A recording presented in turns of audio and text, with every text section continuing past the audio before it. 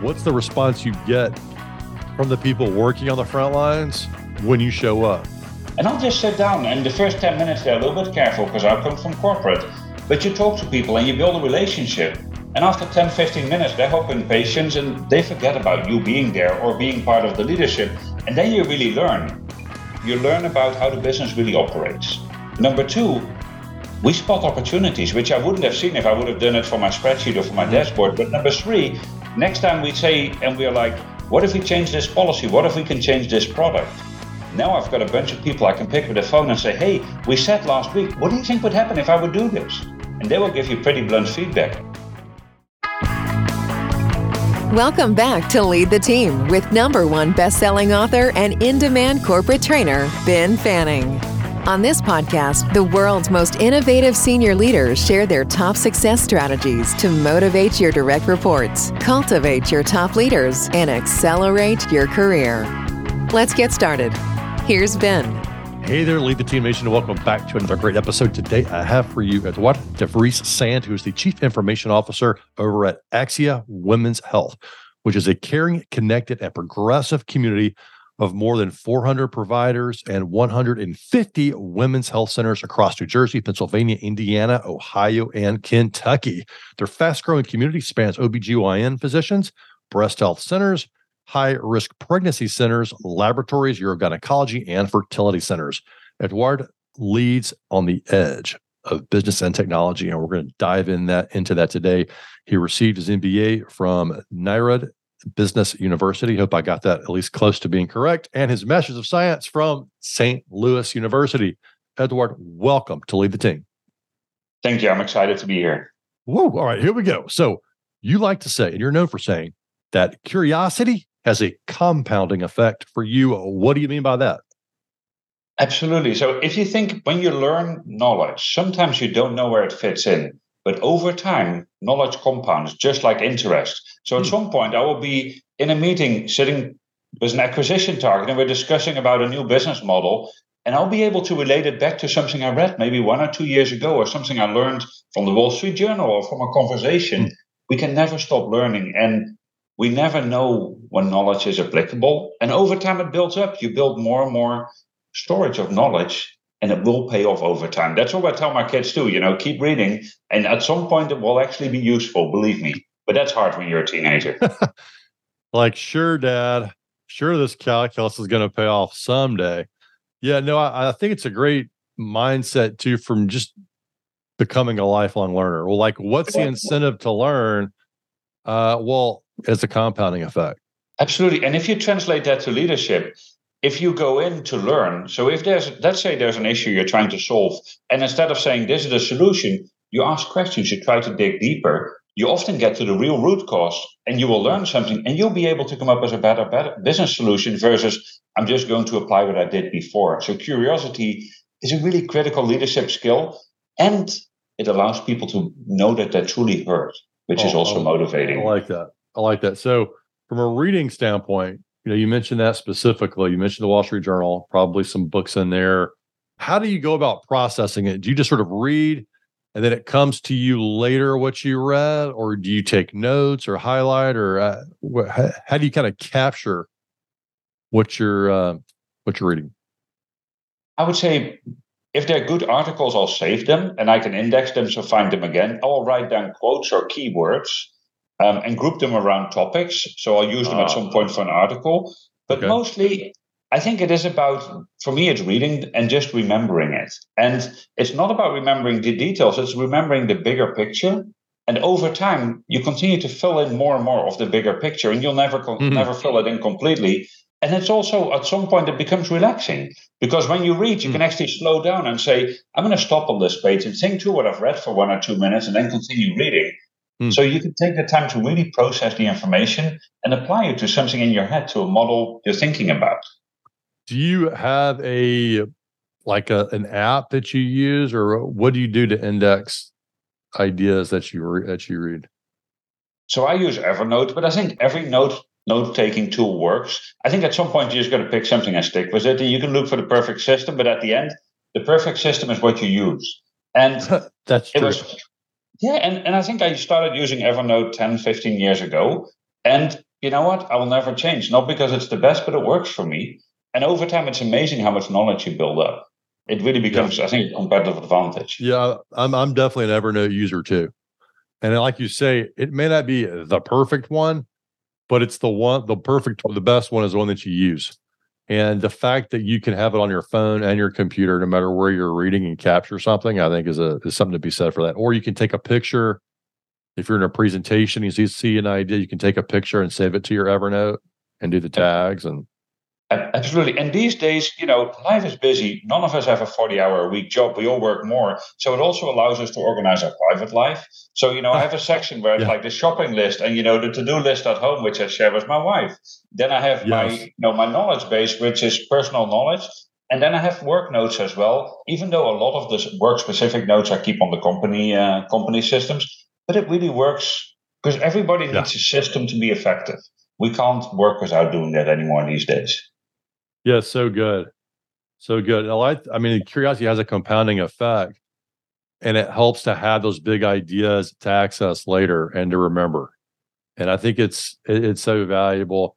And Evernote's a good system, but there might be a lot of other ones out there for people. But just to just say as a leader, I need to have a way to capture these ideas so I can share them with my team later and the people around me. And it might be people down the road.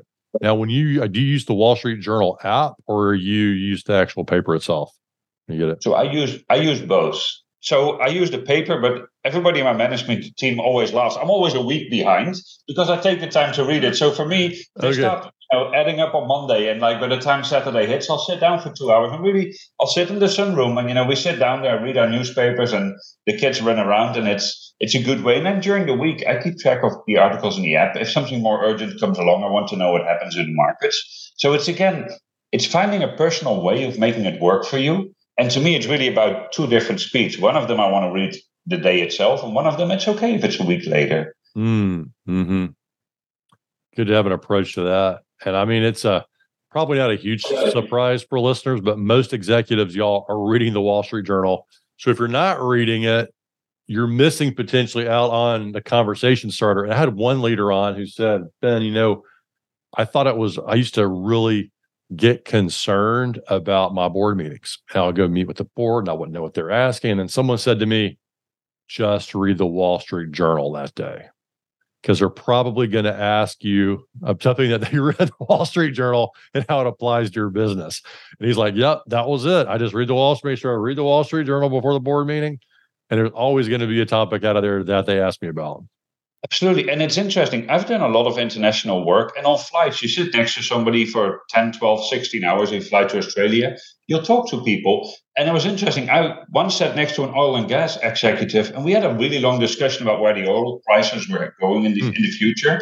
And if somebody says, are you in the industry? I'm like, no, I read the newspaper, and I've done it for 20 years by now. Nice. And I said before, I read the Wall Street Journal, or read the Dutch version of it, which is called Financieel Dagblad. That's the same idea. It's all about, you never know when you need that information.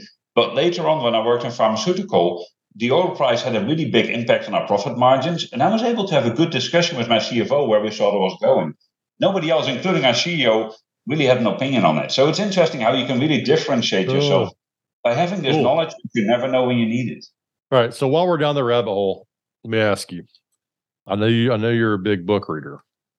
And then you got the paper. So book is more sort of everlasting knowledge as I look at it, at least not all the time, but a lot of time.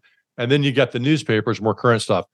What is your sort of perspective on knowledge from books versus current events? And how do you approach sort of measuring your intake and prioritizing it? I think I less measure it because I don't want it to become a burden. But I'm curious. So I end up buying books, and I'm always, I would say, between 6 and 10 feet of books behind. And because I see a book and it fascinates me, and I like to give books as gift as well. So people then return the favor and said, hey, have you read this book? You should read it. To me, a book, I really read, and I don't know if the knowledge is current. And sometimes you read the book and you're like, well, that was not worth my time. But most of the time, there are some nuggets in there. So it's more, that's really long-term value for me. Well, the newspaper, a lot of it's short-term, except for maybe some of the review part of the Wall Street Journal. A lot of it's knowing what's going on in the markets today. What do you think interest rates are going to do? And, you might not think so, but that has a major impact to what prices your suppliers are going to quote you, to the capital of your business. So I think it's more short-term versus long-term. And over time, if you decide that that's one of your competitive advantages, then you should not see it as a chore. You should just enjoy doing it and start to say, this is who I am. This is part of me. And I'm going to sit down. I'm going to relax for an hour with a good book. But the book can be something serious. What's your favorite book to gift? Lately, I've been giving a lot of Amp It Up by Frank Slootman. He was the CEO of ServiceNow and is now the CEO of Snowflake. And the big takeaway from his book, he verbalized something I've done for a long time. It's about strategic velocity. So it's really about how, when you really pick up the pace, when you make things faster, it forces you to make choices. You can't do 20 priorities. You can only do 2 or 3, and then try to do them in fairly short cycles. So you really get results after 3, 6, 9 months, instead of the old, this transformation is going to take 3 years and it's never going to be completed. Okay. So when you read that book, you will halfway through want to put it down and actually go and work, go and do something. He has an exciting way of writing, and it's a really basic philosophy, but I think many of us use elements of it. He's just really good describing it in words. And what's the name of the book again? Amp It Up. A-M-P It Up. Amp It Up. Okay. So which would make sense. It helps you speed up and prioritize. So the crux is he's got a methodology of prioritizing. And then that's I would say he does a few things. So number one, he says, get your organization right, align your people. I think then the next one is what you just talked about. It's about sharpen focus. What do you not do? If you think about Michael Porter, he said the essence of strategy is what do you not do? It is so true, because you can do 10 things half, or you can do 2 or 3 things whole, and those 2 or 3 things are really going to move the needle. Then he says, pick up the pace, so really go faster, which forces you to cut all the excess, not focus on anything else. And he says, only after that, transform your strategy. But you've got to be able to execute as a team and as an organization. And once you can do that, then you've got to make sure you have the right strategy, you execute the right things. But too many people get stuck in the, let's make a strategy forever, but nothing actually happens. It's really easy to make a strategy. We can all make PowerPoints look good. Getting it done at a reasonable cost, that's the critical skill we need to have. It's so good. It's so good because a lot of times doing it yourself as a leader, trimming the peripheral stuff that that would be nice to do, but are detracting from the speed of execution because it's letting people spend their straight energy on other projects that may not contribute. And I agree. And it's also not fair. So I often talk about aligning incentives. So if I give you 15 priorities, your incentives are not going to be aligned, because I'm sure 2 or 3 of them are going to get completed at some point, but you're going to pick the easy ones at the end of the day. If I say these are the 2 or 3 things you have to do, and it might be really hard, but once you get them done, I'm going to make sure the incentives are aligned, that you're going to be recognized for what you did. That means people grow faster, people are successful, and everybody wants to be successful. Everybody wants to be part of a winning team, and you change the whole dialogue. And then you get a flywheel going. And at the end, look, business is about creating a flywheel. It's about a flywheel to grow the business. It's as a team or an organization, a flywheel to get more done. And when I mean more, it's about more outcome, more value, not more things we do. The list doesn't have to be longer. You're going to drive the impact to the bottom line. That's what it's about. Yeah, one of the clear messages today is just helping yourself and your team focus, and then finding ways to amp it up or speed it up and motivating them, recognizing them for the right things, and creating that alignment is so powerful. Want to boost your productivity and decision-making? Get vital insights from each episode delivered directly to your inbox. A great resource, whether you've listened to the episode or not. Go to benfanning.com/insight. On a different topic here, how does spending time on the front lines establish credibility with both board also and executives? So if you think about when we talk with our boards, we talk about how do we grow the margin? How do we grow the revenue? How do we get certain things done? But we need to link that high-level goal to actually making it happen. So I'll give you an example. I was in healthcare before working for a large provider system. And we were talking about why do we have relatively low patient payment and we get most of our money from insurance companies? And then we all debated this, and I sat in that room and I said at some point, well, when I was at a set of medical groups last week, and I actually went to the front desk and I sat down for half an hour just observing what they did. I said, and we made it really hard for patients to pay. So what if we put a solution in place that we make it easier to pay versus not pay? And they're like, well, we should do that. I'm like, but how would you do that? So I went to the whiteboard and I sketched it out. Why could I sketch it out? Well, because I've read about it, how some other companies did it. That's about compounding effective knowledge again. And then B, I spent the time on the front line, so I was able to give specific examples. So what I've learned, I now always spend, I would say, between 10 and 20% of the time on the front line. And with the front line, I'm responsible for technology and digital. That's not where I spend time. I spend time in a medical group. So I'm really aligned with the key influencers within my business because they work within medical groups. B, some of them are shareholders.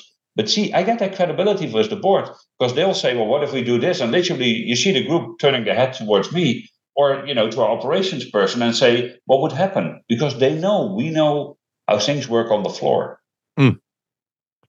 Such an important lesson for all of us to remember. It's so easy as we rise up in organizations to become an office and boardroom person and then forget everything else. I remember when I came out of college as an industrial engineer, and I thought I was going to do time studies and sort of plant layouts and sort of manage all these facilities that we were expanding in Latin America.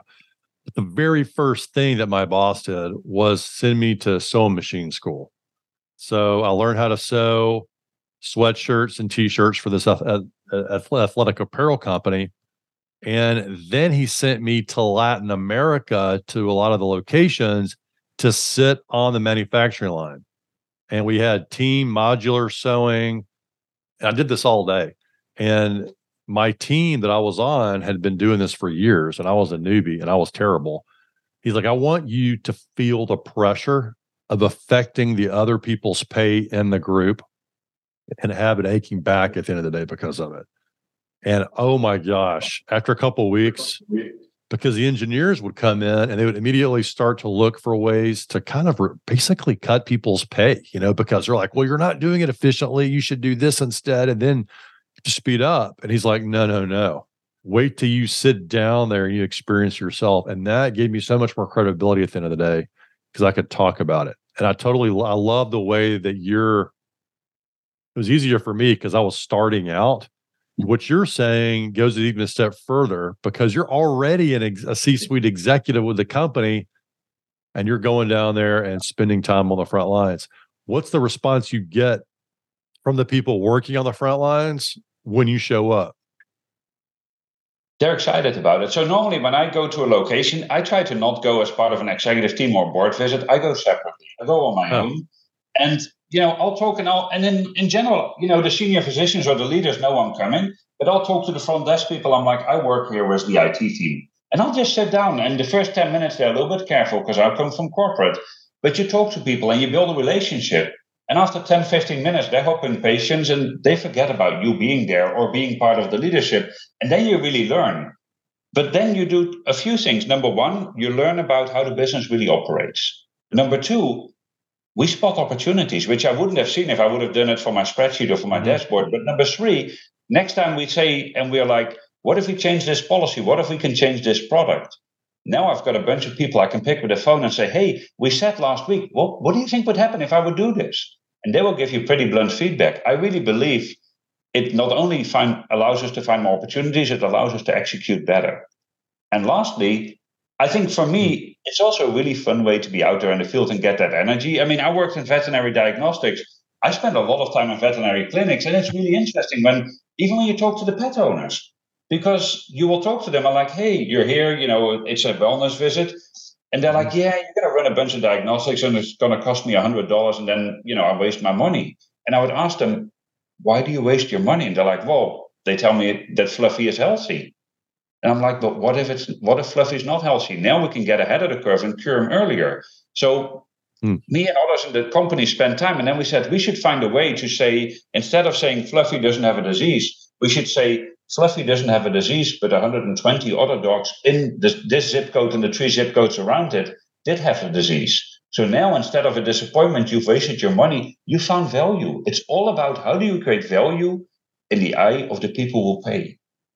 Wow. So using the data that your clinic's gathering and saying, hey, look, your breed of dog in this area, for whatever environmental reasons, or they get it from other dogs, they can get sick, with this. And you're providing this information to the customers in that moment. Wow. And these specifically were tick-borne diseases.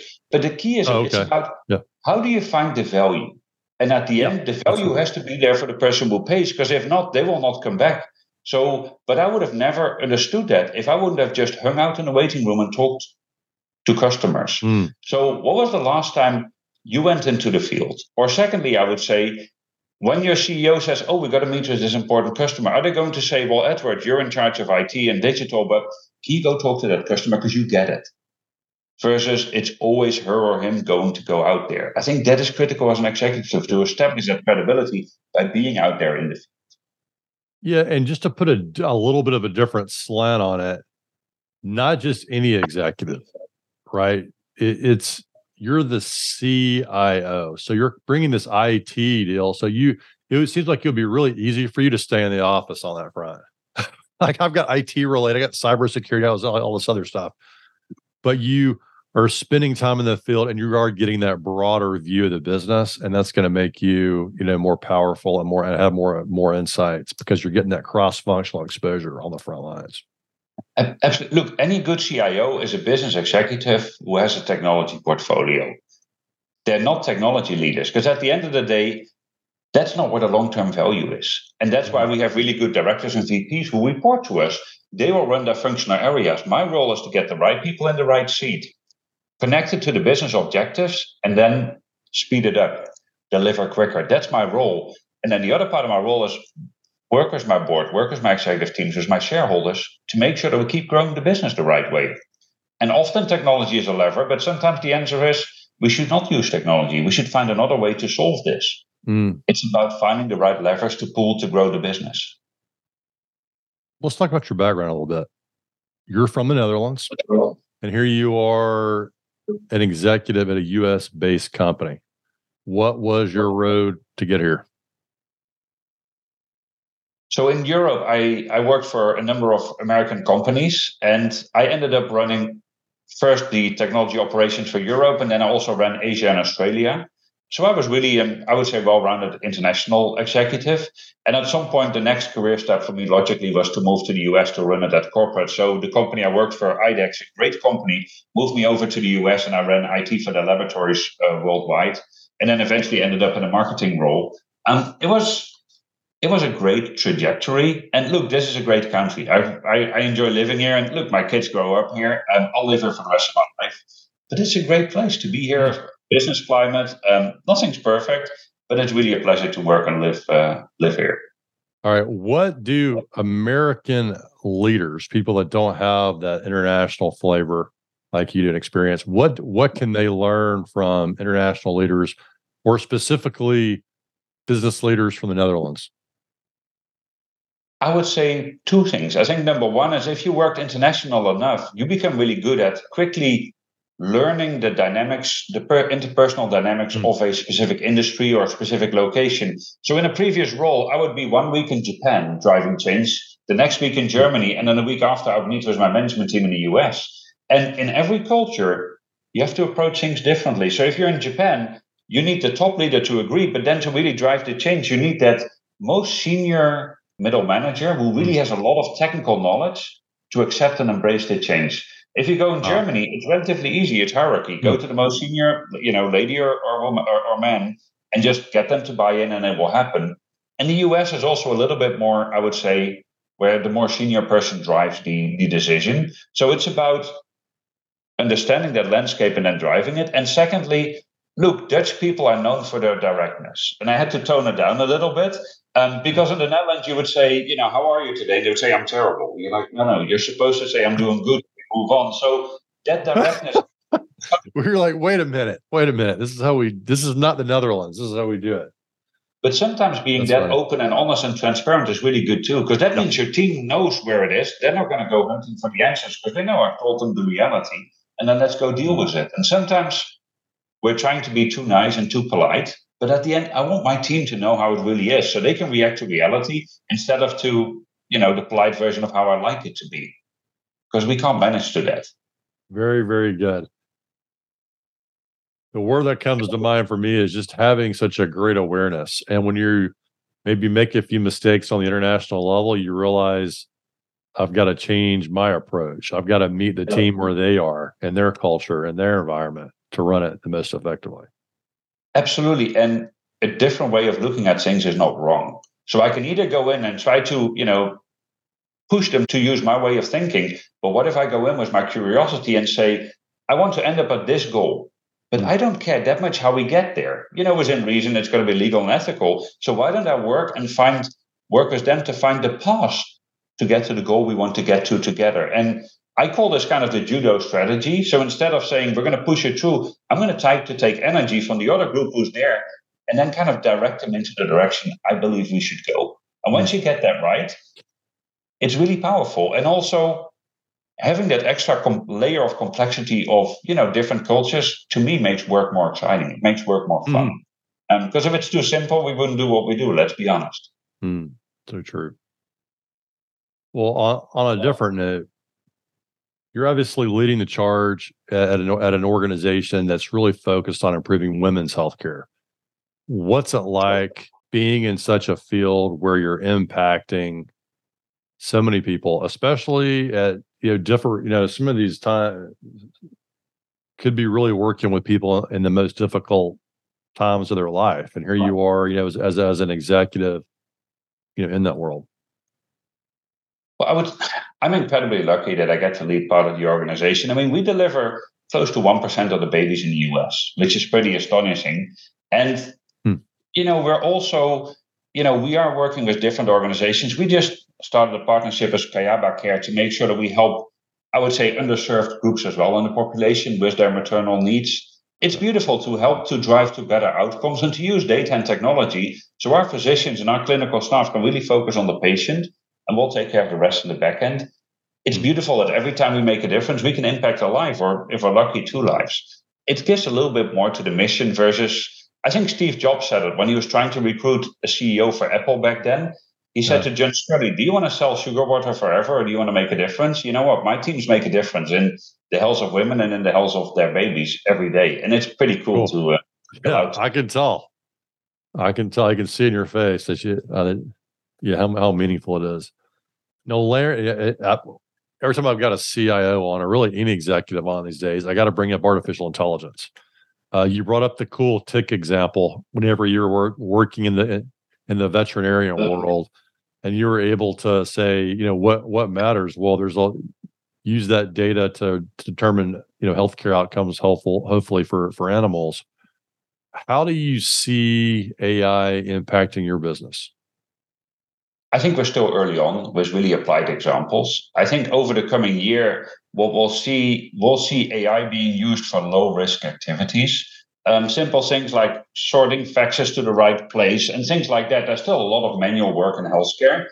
I would hope over the longer term, and I think it will, is that we go towards what I would call guided intelligence. So we have really good clinicians, doctors, and I don't see anything quickly replacing the work they do, because they have the relationship with the patient. And in our case, they touch the stomach of our patient. They make sure that the baby is in the right position. You're not going to replace that quickly. What we can do is say, well, based on the background and effects of this patient compared to the large data set we have, because we will have the largest data set of women's health in the US or probably globally, I would suggest you also check postpartum depression or other things based on the characteristics of this patient. So we will start suggestions like that to our physicians. Like a prompt.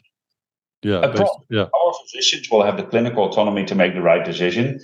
Because at the end, we're not at a level yet where we can replace that with technology. And I think especially when it comes to pregnancies, I struggle to see how you get there, because the human relationship does add value there.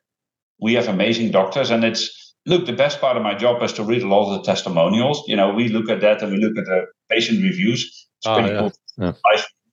And when you walk into our care centers, there's a wall of baby cards. So most of the time when, we deliver a baby, they'll send us a card.